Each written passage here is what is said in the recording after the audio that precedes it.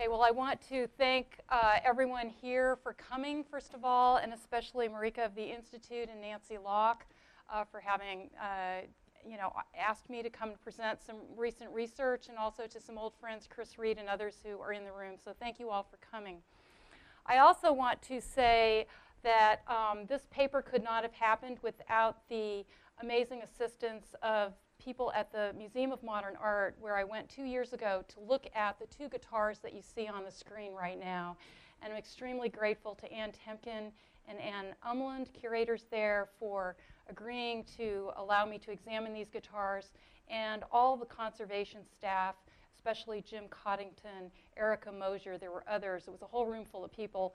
And Erica Mosier's photographs are the ones that you will see later on in the presentation. So I'm extremely grateful to all of them for offering their advice. And on 2 different days, we looked at these objects together. Okay, as most histories of modern art tell us, Picasso's guitar of fall 1912 is the founding work of 20th century sculpture. Executed out of cardboard, paper, glue, tape, wire, and string, and later reconfigured in sheet metal and wire, this work is constructed rather than carved or modeled. Unlike previous sculpture of the Western tradition, it defines 3-dimensional volumes through a series of planes arranged architectonically against a wall, rather than embodying them in solid masses. As a result, so-called negative or open spaces read as positive form. And as we can see in the articulation of the central body of the guitar through the planes that circumscribe its edges, or in the way the bridge emerges from the hollow of a curved plane. In a related kind of reversal, Picasso makes the projecting cylinder stand for the guitar's sound hole, a hole that should open onto the space behind the imagined frontal plane of the guitar. As the artist explained to MoMA curator William Rubin, this formal reversal was inspired by the projecting eyes of a Grebo mask. And we'll see that now. And you see the Grebo mask that Picasso himself purchased in Marseille in August 1912. So that this formal reversal was inspired by the projecting eyes of a Grebo mask, probably the one the artist purchased in Marseille in 1912, although he had already seen such masks in the Trocadero Museum in Paris. And this is what William Rubin writes, quote, Picasso noted that while noses and lips are obviously projecting facial features, he had always thought of the eyes as a receding, hollow feature in sculpture, especially as he treated more the orbite, the socket of the eye, than the eye itself. He recalled that as a young sculptor modeling in clay, he would form it by pressing in his thumb. And I've just brought one example of that, the Jester from 1905 on the left. Now, the Grebo sculptor, as he pointed out, had systematically indicated both the projecting and receding features of the face by salient forms. This he could do because he was not illustrating a face, but representing it in ideographic language, a perfect example of what Picasso found quote-unquote raisonnable, this is something he said about African art, in tribal art. So that was a quote from William Rubin telling you about Picasso's conversation with him, in which he described the impact of the Grebo mask. By representing the eyes as projecting elements, the African artist then had inverted the natural relation of depth and surface, thereby revealing that within a given representational system, it is the relational value of elements, not absolute resemblance, that establishes legibility. One might reverse figure and ground, solid and void, light and dark, curved and straight-edged form, and retain the ability to signify. The point was to contest the transparency of conventional visual forms that propose a direct relationship to their reference, motivated by resemblance.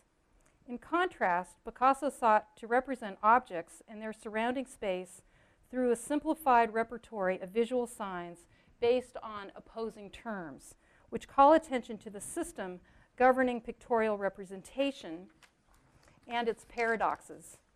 These concerns set the stage for Picasso's encounter with the Grebo mask, which in many ways seems to arrive relatively late vis-a-vis the development of Cubism.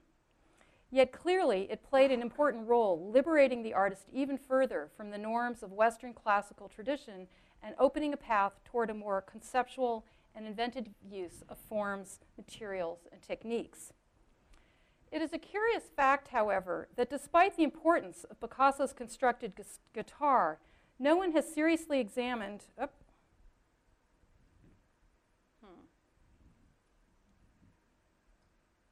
we go.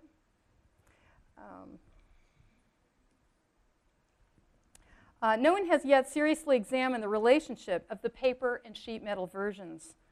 Are these simply instantiations in alternate media of a single paradigmatic work? Is the paper guitar really the maquette for the more durable and materially unified sheet metal guitar, as is often suggested? And did the translation involve no significant differences in creative process, in the tools, in the attitudes toward materials, or in the relationship of the object to its earlier exhibition environment, which was Picasso's studio? Does the shift in medium matter? Werner Spies, in his major study of Picasso's sculpture, thought not. He writes, quote, "The architectural conception of these works, to which attention has often been drawn, is not the whole story. Architectonics, understood in the constructivist sense, presupposes a certain indifference toward material. This is true in the case of the guitar of 1912, because the aim here is quite simply to interpret a shape, render it three-dimensionally comprehensible, and create from it a materially neutral model," end quote.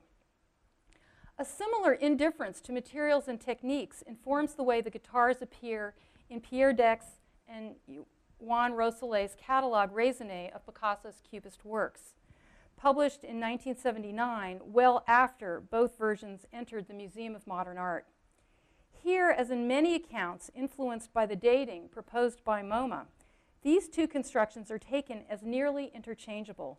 The sheet metal guitar simply assigned the date of 1912, although there is no evidence it was executed at this time. Indeed, the sheet metal version appears in none of the photographs Picasso took of his studio during the pre-war years.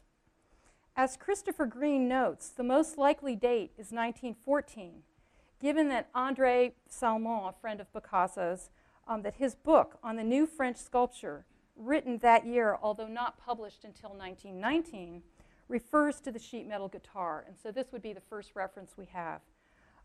Yet in Deck's and Rosole's catalog, only the sheet metal guitar is listed, appearing as number 471.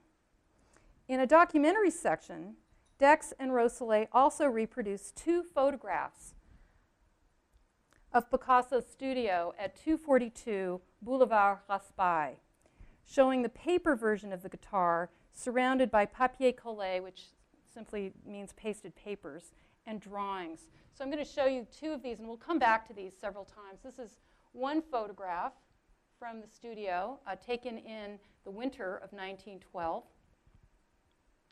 This is another photograph of the studio with different arrangement of figures around it.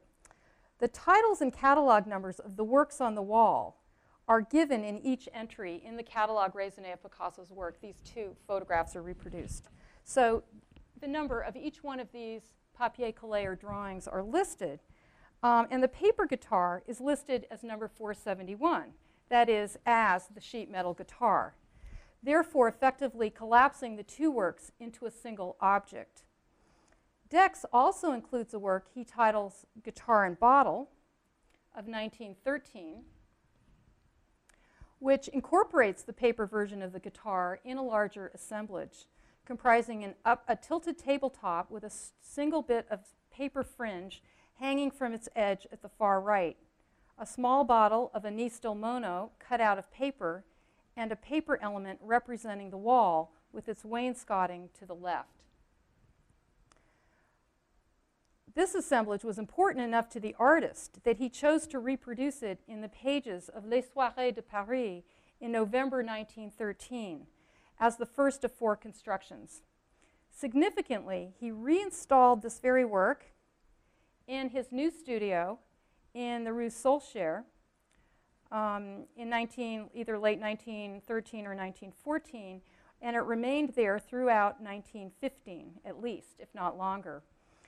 In cataloging this assemblage, which I hope you can see it way up at the top right of the wall where he's now moved it, and we still have no sight of the sheet metal guitar. In cataloging this assemblage, Dex notes that Picasso gave a fragment of the work, the paper guitar, to the Museum of Modern Art, and he follows the museum's usage in calling it a maquette for the definitive sheet metal version.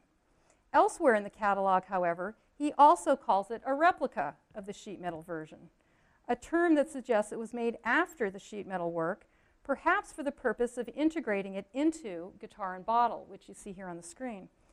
As a result, the paper guitar acquires an ambiguous temporal position, always too early or too late in relation to the sheet metal guitar. As such, it appears only peripherally in the catalogue raisonné, in documentary photographs of the studio, and in the temporary assemblage of 1913 that you see here. That's the one way up at the top.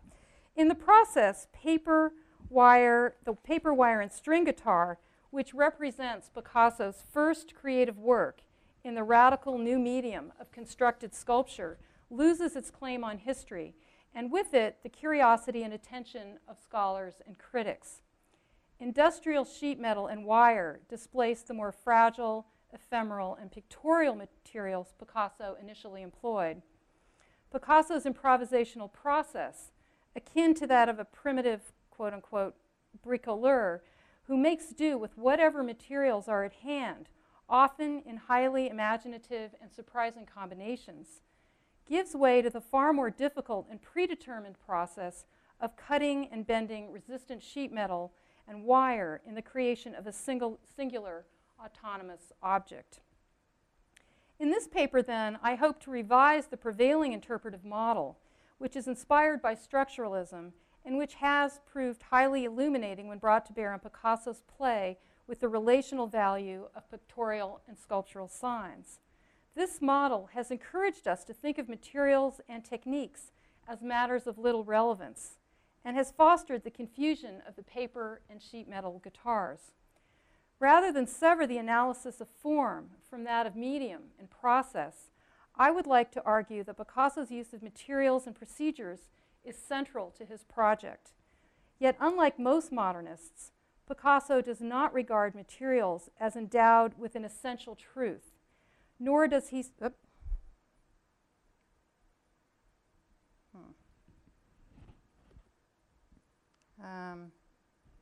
we go. Nor does he seek to reveal their inherently expressive qualities. Instead, he views them as open to a range of imaginative transformations, often resulting in new, unlikely, and surprising combinations. Rather than choose the best or most suitable materials for a particular task, he seems to have preferred the least adequate, those materials with which it was hardest to work.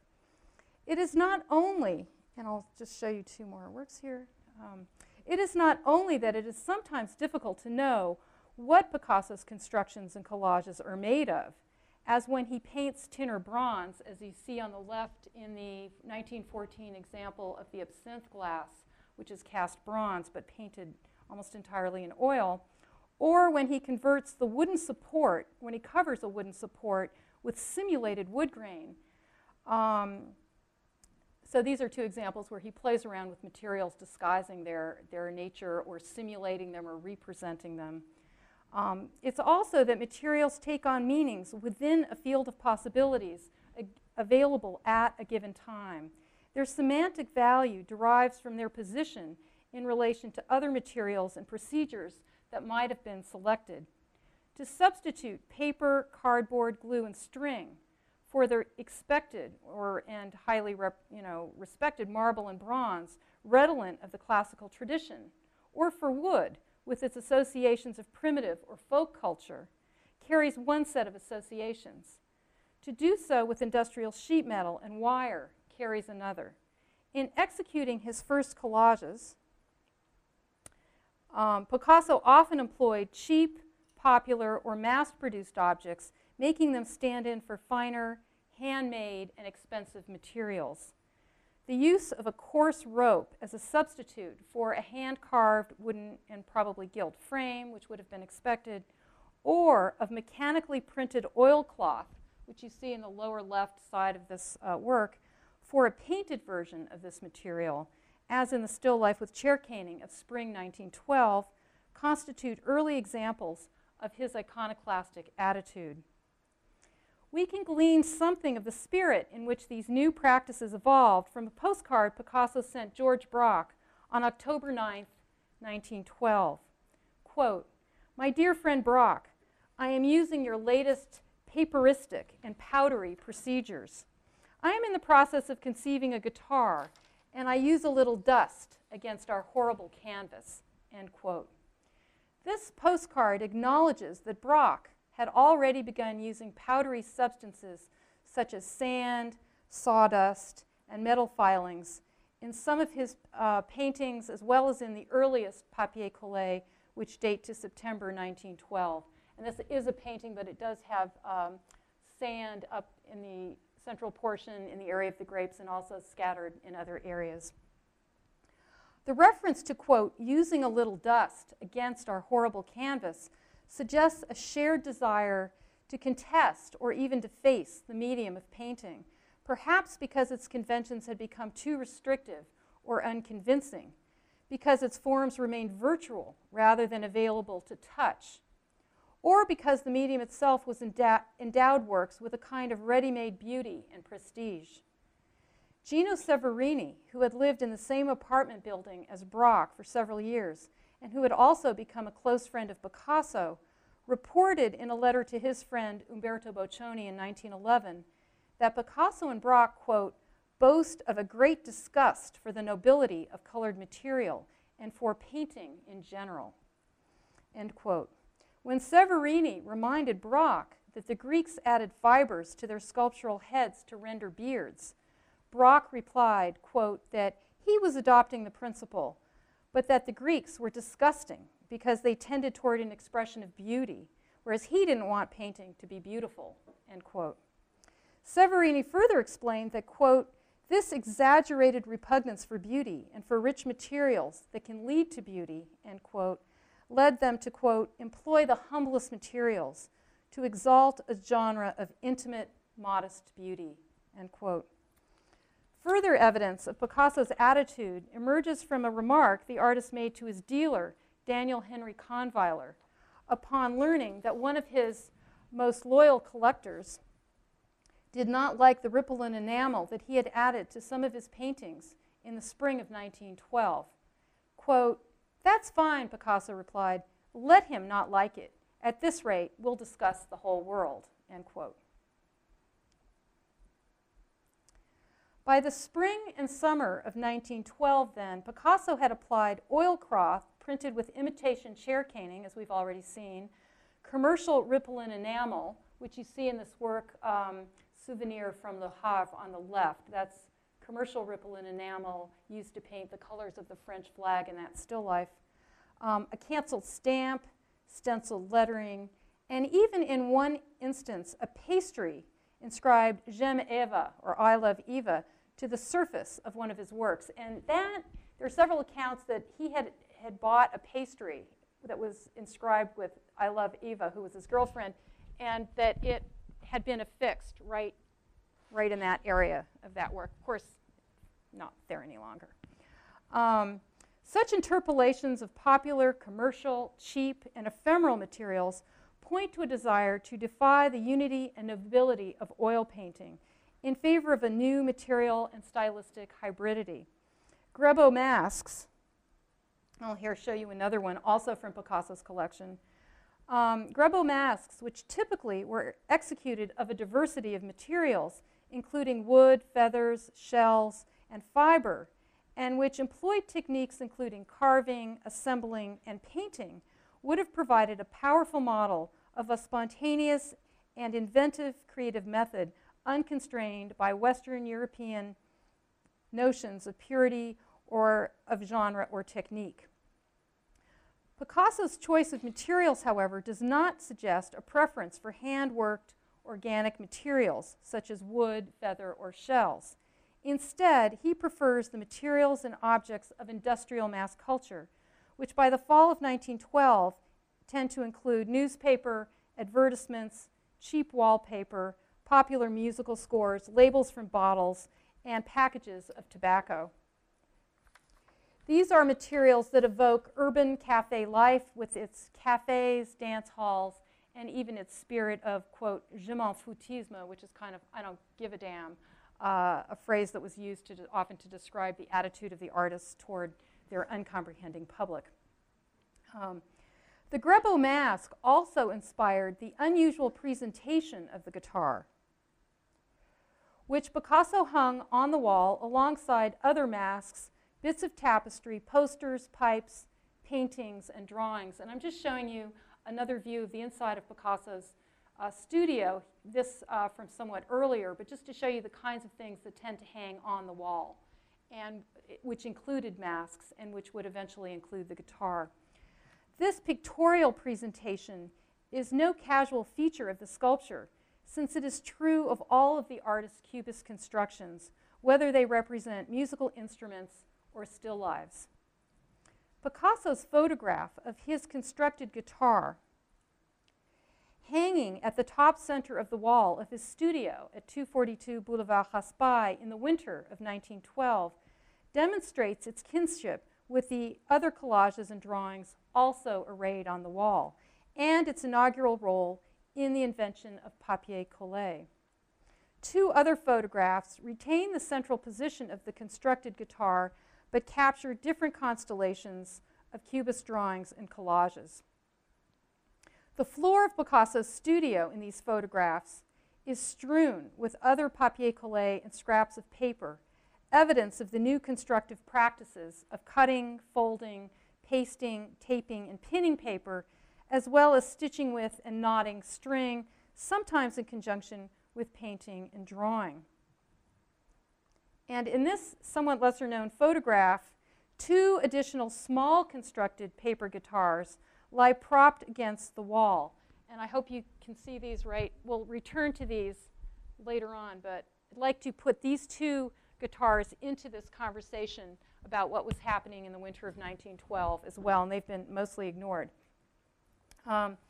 So the photographs testify to the rapidity with which Picasso exploited the possibilities of working with cut paper, cardboard, glue, and string. In both 2 and 3 dimensions following the execution of the first paper guitar in October 1912.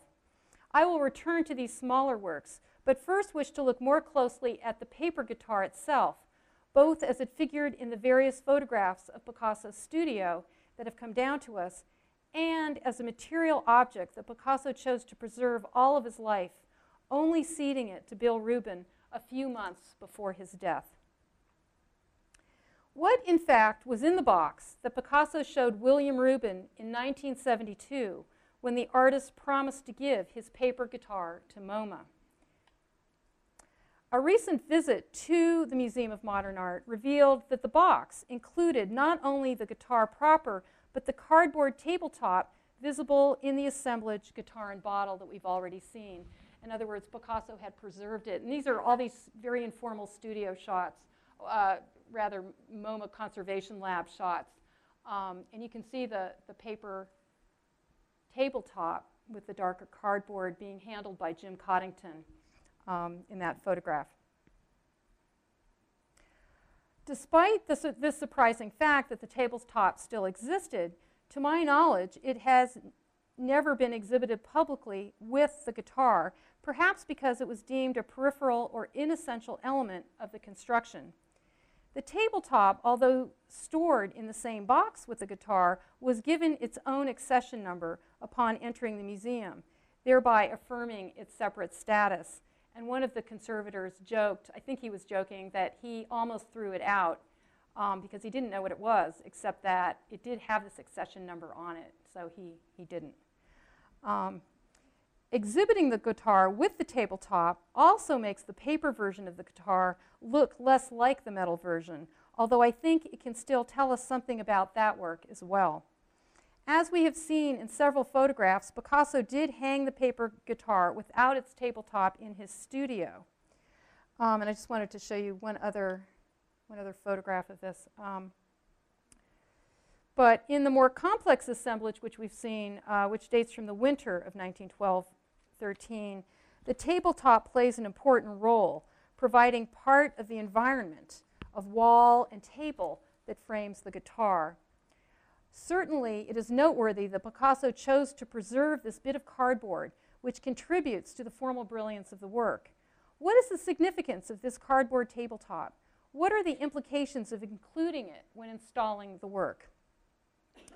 Made of a different, thicker and darker cardboard than the guitar itself, the tabletop is crudely cut out of what probably was a box, with the artist taking advantage of an existing fold and a side panel reinforced with 3 staples. So I think you can, hopefully you can see that in the image. 2 pinholes in this folded section match 2 corresponding pinholes in the lower section of the guitar, so that one can easily return the tabletop to its original slanted position. And I just want to remind you of the slanted position where I'm going to come back to this, but it doesn't sit horizontally across the bottom, but you can really line it up very precisely. A third pinhole at the far right reminds us that the assemblage of 1913, Picasso had, in fact, also included a bit of fringe hanging from this point. So you see that in the more complex assemblage on the left with the bit of fringe hanging from the right side. And what similar fringes and tassels, emblems for the decorative edge of a tablecloth, appear in numerous other paintings, collages, and constructions, such as Glass and Dye, here on the right from 1914. And this is a photograph taken by the dealer Daniel Henry Conviler and preserved in his archives. That bit of fringe cut out of newspaper has since fallen off. So it's only in this photograph that we can see the original appearance. This is what the work looks like now. So just to, where are we here? Let's see. In Bottle and Guitar of 1913 on the left, a single hanging element functions as a synecdoche for a fringe border, while it also serves to reassert a strong sense of verticality in contrast to the tabletop, which slides precariously out of its expected horizontal position. Thus tilted sideways, it cannot provide a stable support for the guitar, whose frontal plane hovers above it. To further emphasize that the guitar is suspended above the tabletop rather than resting upon it, Picasso also angled the tabletop downward toward the viewer, so that it begins to approximate the verticality of the wall and, of course, the picture plane. It appears less as a literal tabletop than as a 3-dimensional realization of a table seen in modernist perspective, a table inspired by Picasso's own prior still lives, or perhaps even by the uprighted tables in Cézanne's still lives. This sculptural reinterpretation of a pictorial device reappears in numerous constructions with subtle but humorous consequences. In Glass and Dye, I'm now going to show you the current version of it so you can see it, what it looks like with the wood painted. Picasso placed the 3-dimensional carved and painted glass so that its base exactly meets the juncture of the vertical plane of the backdrop and the projecting plane of the table.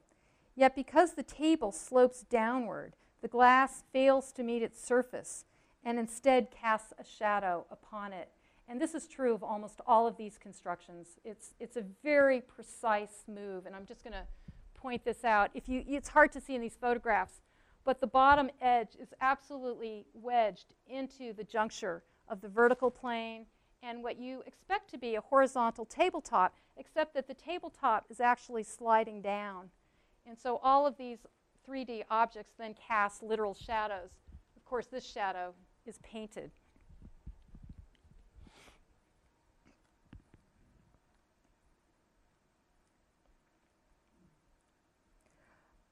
let's see.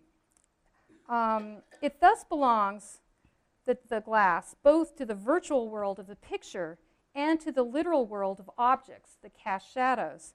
Yet we can further complicate these relations and see the picture plane as a material object in its own right, here emphasized by the rough texture of its wooden surface, a surface that can accept other material objects, that can be painted or have nails driven through it, while the downwardly slanting table emerges as highly ambiguous, at once real and as if depicted.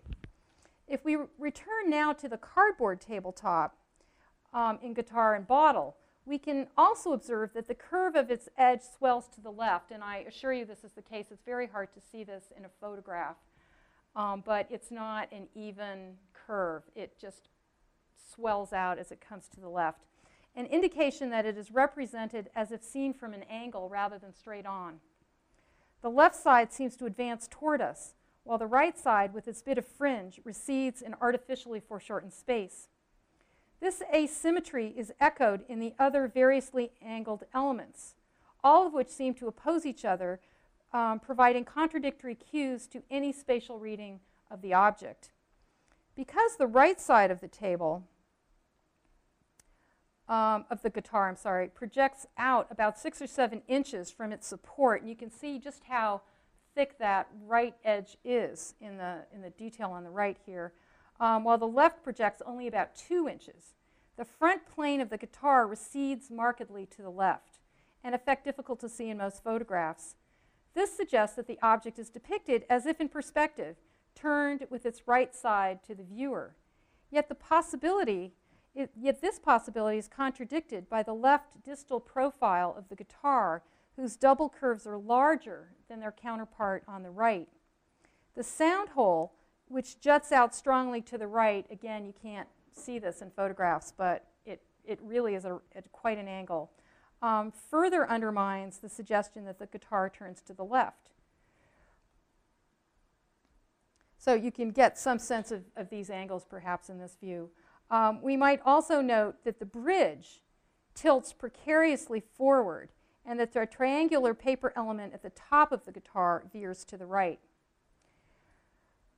Picasso did not allow a single element of the guitar to be governed by the logical spatial coordinates of a grid, but set them all at variance with each other.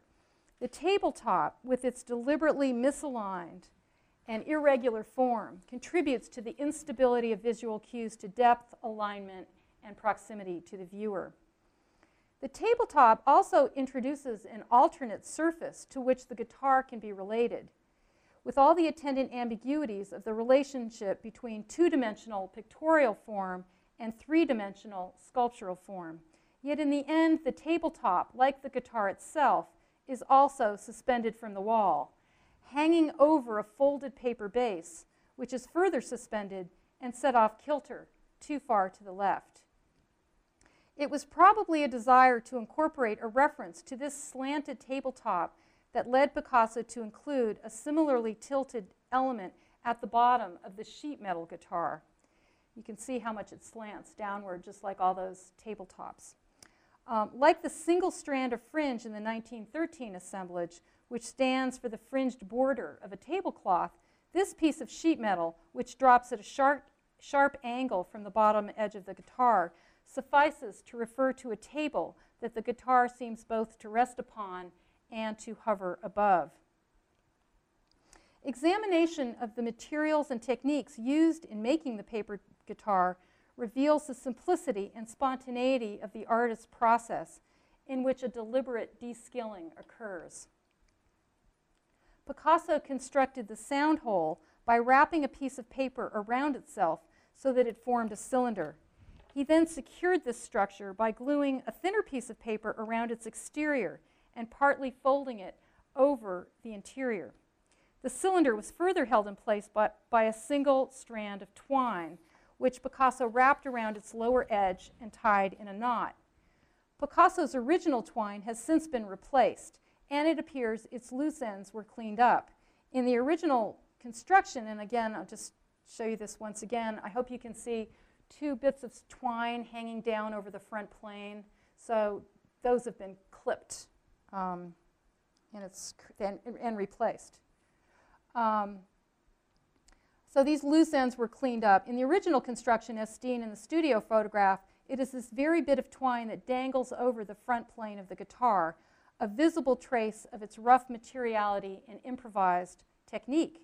This twine invites us to examine the interior of the guitar, to take note of the details of its construction procedures. In order to affix the projecting sound hole to the support, Picasso made a series of short cuts around the perimeter, the bottom perimeter of the cylinder. These cuts allowed him to splay out the lower section, which he then glued to the ground. The 3 strings of the guitar appear to be electrical wires. In fact, they might even be telephone wires covered in paint. Picasso simply bent them over the salient edge of the sound hole and then fixed them there with several overlapping and very messy pieces of tape. At the top edge of the guitar, he knotted these wires around a piece of twine representing a fret. The wires can slide back and forth, so their position is clearly open to variation. The twine frets are inserted into 2 holes in the sides of the bridge, sometimes knotted on either side, sometimes looped down to the next level, and pass through another hole, just as one threads the laces of shoes. And I have another view of that from this side. You can see kind of sometimes tied on either end, sometimes just looped around. The early studio photographs reveal that one of those strings as well was left quite long to dangle over the side of the guitar alongside the even longer twine used to secure the sound hole. Procedures similar to sewing or lacing a shoe also occur in the joins of the pieces of the cardboard to each other, as in the string that is, it's gotten so dark I can hardly see my text. Is there, just, let me see something here. Sorry, but I'm really having trouble reading. It just got darker and darker gradually.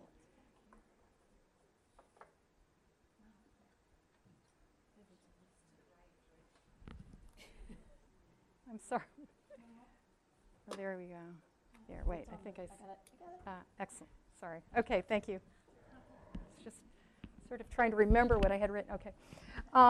Okay, so you can see these joins where there's actually sewing going on and then knotting as bits of string are poked through the lower left side panel and then knotted underneath. So you're looking at the left side now, and we're going to look at the bottom of this, where you can see string just poking through and knotted very, very crudely. Elsewhere, Picasso simply notched surfaces and inserted other elements into them, as in the curved backplane at the right of the guitar, which Picasso bent and inserted into a cut in the right side panel. So here you see him using notching. I'm just pointing to this little notch, and we'll have another view of that later.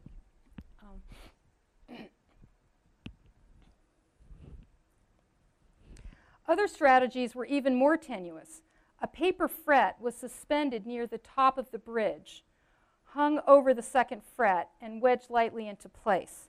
It is now stored in its own box, since it continues to fall off. And so they have it in this very precious box at the Museum of Modern Art, and you open the box, and that is what you see there. Finally, we can note that in addition to adopting simple, rather crude techniques, Picasso allowed the glue he used, and which must have remained on his hands as he worked, to smear various portions of the guitar's surface. Everything is there for one to see: cut and notched paper, glue, tape, sewn and knotted twine, bent wire, pins, even the staples from the original box. One senses that Picasso delighted in working with ordinary, fragile, and partly ruined materials, all the better to defy expectations that a work of art be made out of venerable substances that are already imbued with artistic qualities. He proceeds like a bricoleur, inventing as he goes along. So his process opens onto a field of imaginative discoveries and provisional solutions rather than to one of virtuoso technique. When Picasso later decided to create a sheet metal version of the guitar, he had to forego working with some of the procedures used in the paper guitar. The relatively easy and spontaneous processes of gluing, taping, pinning, and sewing through paper or cardboard would have to give way to other techniques. Probably he had to acquire new tools with which to cut and perforate sheet metal, rather than using the scissors that lay at hand. Some devices could be transposed, but their meaning was subtly altered. For example, Picasso again wrapped the bottom of the sound hole with a knotted string, this one made of wire, but it remains loose and does not serve to secure the cylinder's shape. This was not necessary in any case, as the cylinder is a pre-existing element made of a darker metal and already soldered along a single seam. And again, I don't know how well you can make this out. This is a separate piece, and it's already soldered right along there. So this wire is just sort of hanging there. Kahnweiler, the artist dealer, tells us that it was a section of stovepipe. The wire that loops around its lower perimeter is also threaded through a hole in the ground and then knotted behind, so that it serves to attach the metal cylinder to the first of two layered grounds. So there's a knot sort of sandwiched in between two layers of what is probably iron. Similarly, the strings of the guitar, which now number 4 instead of 3, poke through perforations in the metal sound hole and are then bent up along the interior so that they won't pull out. Like its predecessor, the curved back plane was meant to fit into a cut in the projecting right wall of the guitar, but the metal proved resistant to bending that far. Instead, it hovers above its top edge, so that the difference in height of the right and left back planes is less marked than in the paper guitar. I think you can all see the cut. You'll see that this cut here and this just couldn't be inserted there. Picasso did, however, successfully insert the triangular piece at the top into notches cut into the side of the bridge. So here he does successfully use notching. Although the procedure of notching elements into place had also been used in the paper guitar, here it seems harsher. The rough surface of one piece of paper, one piece of sheet metal inserted into another and held there through mutual friction and tension.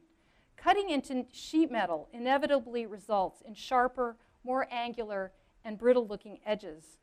The techniques of lacing string back and forth to create the frets, of precariously suspending a fret from a bit of twine, or of sewing and pinning cardboard planes to each other were necessarily abandoned. Glue could serve no purpose. Instead, the metal planes are attached to each other by wires pushed through holes. You can see another one of these here. Then twisted and knotted. The result is an object that is more materially unified, rigid, and impersonal than the paper guitar, an effect enhanced by the nearly uniform layer of rust that now lightly coats its surface. If the sheet metal guitar is more unified than the paper version, it also appears more conservative, given the radical nature of Picasso's experimentation with materials during this period. It seems to have been made to preserve a work that was obviously of great importance to Picasso and which he recognized as inaugural with respect to his subsequent collages and constructions.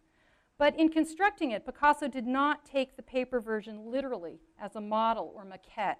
He did not, for example, preserve its dimensions, but made the sheet metal taller and somewhat narrower. The overall height of the paper guitar is 63 centimeters, whereas the sheet metal guitar rises to 73.5 centimeters. This involved a series of variations in proportions throughout, which are especially evident in the greater distance between the projecting cylinder and the lower edge of the sound box in each work. Nonetheless, the apparent simplicity of the shapes and techniques used in making the guitar has implied that it might function as a model or conceptual maquette for others to employ. It was this very quality that, as Picasso joked to André Salmon, might even be sold. Referring to the sheet metal guitar, Picasso declared, quote, "I'm going to hold on to the guitar, but I shall sell its plan. Everyone will be able to make it for himself," end quote. A recent search on the internet turned up this page, in which an enterprising individual, I wonder if it's an art historian, I have to find this out, invites us to make our own paper guitar, providing a schematic plan of its elementary shapes. And you have the result of that on the left. And you can all do this. And my husband has made one of these. By way of conclusion, I'd like to offer a few remarks about the two other guitars that lay on the floor of Picasso's studio in the winter of 1912, and these are the ones on the floor at the very bottom. Both works announce their affinities to painting, one by incorporating color in the form of bits of blue, beige, and black paper, and by strings that converge to a single point, and that's the one on the left, in mockery of one-point perspective, and the other one on the right by displaying a witty play of literal and depicted forms. If the three strings are now merely pencil lines drawn on either side of a sound hole, the frets emerge from the literally folded planes of the bridge and the pattern of light and dark they establish. At the right and left, Picasso has shaded the silhouette of this guitar, simulating a view of the side and top that makes the object seem to turn in space, its right side receding away from the viewer. Yet the tilt of the central body of the guitar, which thrusts its right edge forward, contradicts this view. Both guitars are constructed of fragile materials, drawn from everyday life as well as from art. Strips of colored paper and bits of canvas, fragments of newspaper, mostly affixed to the back, sides, and interior, several kinds of tape, string, glue, oil paint, paper, pencil, and pins. They are composed of discrete elements whose coherence seems merely provisional, and they each are meant to hang from the wall like pictures, although their apparent frontality, as I think we've seen, is deceptive. As we can note, the guitars of this period can never fully be grasped from one point of view. It is to this moment of working with both 2 and 3 dimensions, employing paper, pins, glue, and pencil, that Picasso's first constructed guitar belongs. Its formal structure and material effects can best be interpreted in relation to the other papier-collé that Picasso chose to display alongside it in these studio photographs. So I'm going to just briefly, once again, put these, and then we'll look at some of the works on the wall just quickly. So 2 from this particular studio wall shot are here. These are works in which guitars stand upright on tables, but also lie down on them, in which tables can be simultaneously round and straight-edged, in which objects can be depicted with and without shadows, in which guitars can turn into bottles and bottles into heads. The bits of cut paper that invade the picture plane take on similarly diverse roles, as figure against ground, and here are a couple more examples, as ground for further figuration, as plane of color, as shape representing atmosphere or translucency, as material object able to cast a figurative shadow. I didn't bring one of those. And sometimes as all of these at once. Throughout this early series of papier-collé, here's a couple more, papier-collé and the drawings, cutting paper becomes an alternative form of drawing, one that tends to reduce forms to simple, flattened shapes, even while expanding the set of meanings they can assume or the transformations they can undergo. The repertory of cut and drawn forms that explodes on the wall suggests a fully developed understanding of the mutability of pictorial signs once they have been released from the task of one-to-one description of objects in the world. The sheet metal guitar is more distantly linked to this pictorial scenario, and perhaps for that reason is not as problematic for histories of modernist art. Less fragile than the paper guitar, it is also easier for museums to display. Surely it holds its own on any wall, a commanding presence that seems entirely self-sufficient. It is my contention, however, that Picasso did not consider the paper guitar to be a model for another, more definitive work when he first constructed it. It was intended to be an innovative work of a new kind, executed in paper, glue, and string. From the evidence we have, it was about 2 years later that he made the sheet metal guitar. But this act of free translation did suggest the possibility of conceiving the sheet metal guitar as a kind of conceptual model for others to work with. Writing in 1914, André Salmon recalled that visitors to Picasso's atelier were mystified by the curious things they saw there, things made out of oilcloth, packing paper, and newspaper, which they therefore refused to call paintings. Pointing to the sheet metal guitar, these visitors asked, quote, "What's that?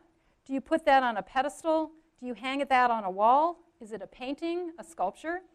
Picasso, dressed in the blue of Parisian artisans, responded in his most beautiful Andalusian voice, quote, "It's nothing. It's el guitar." Thank you.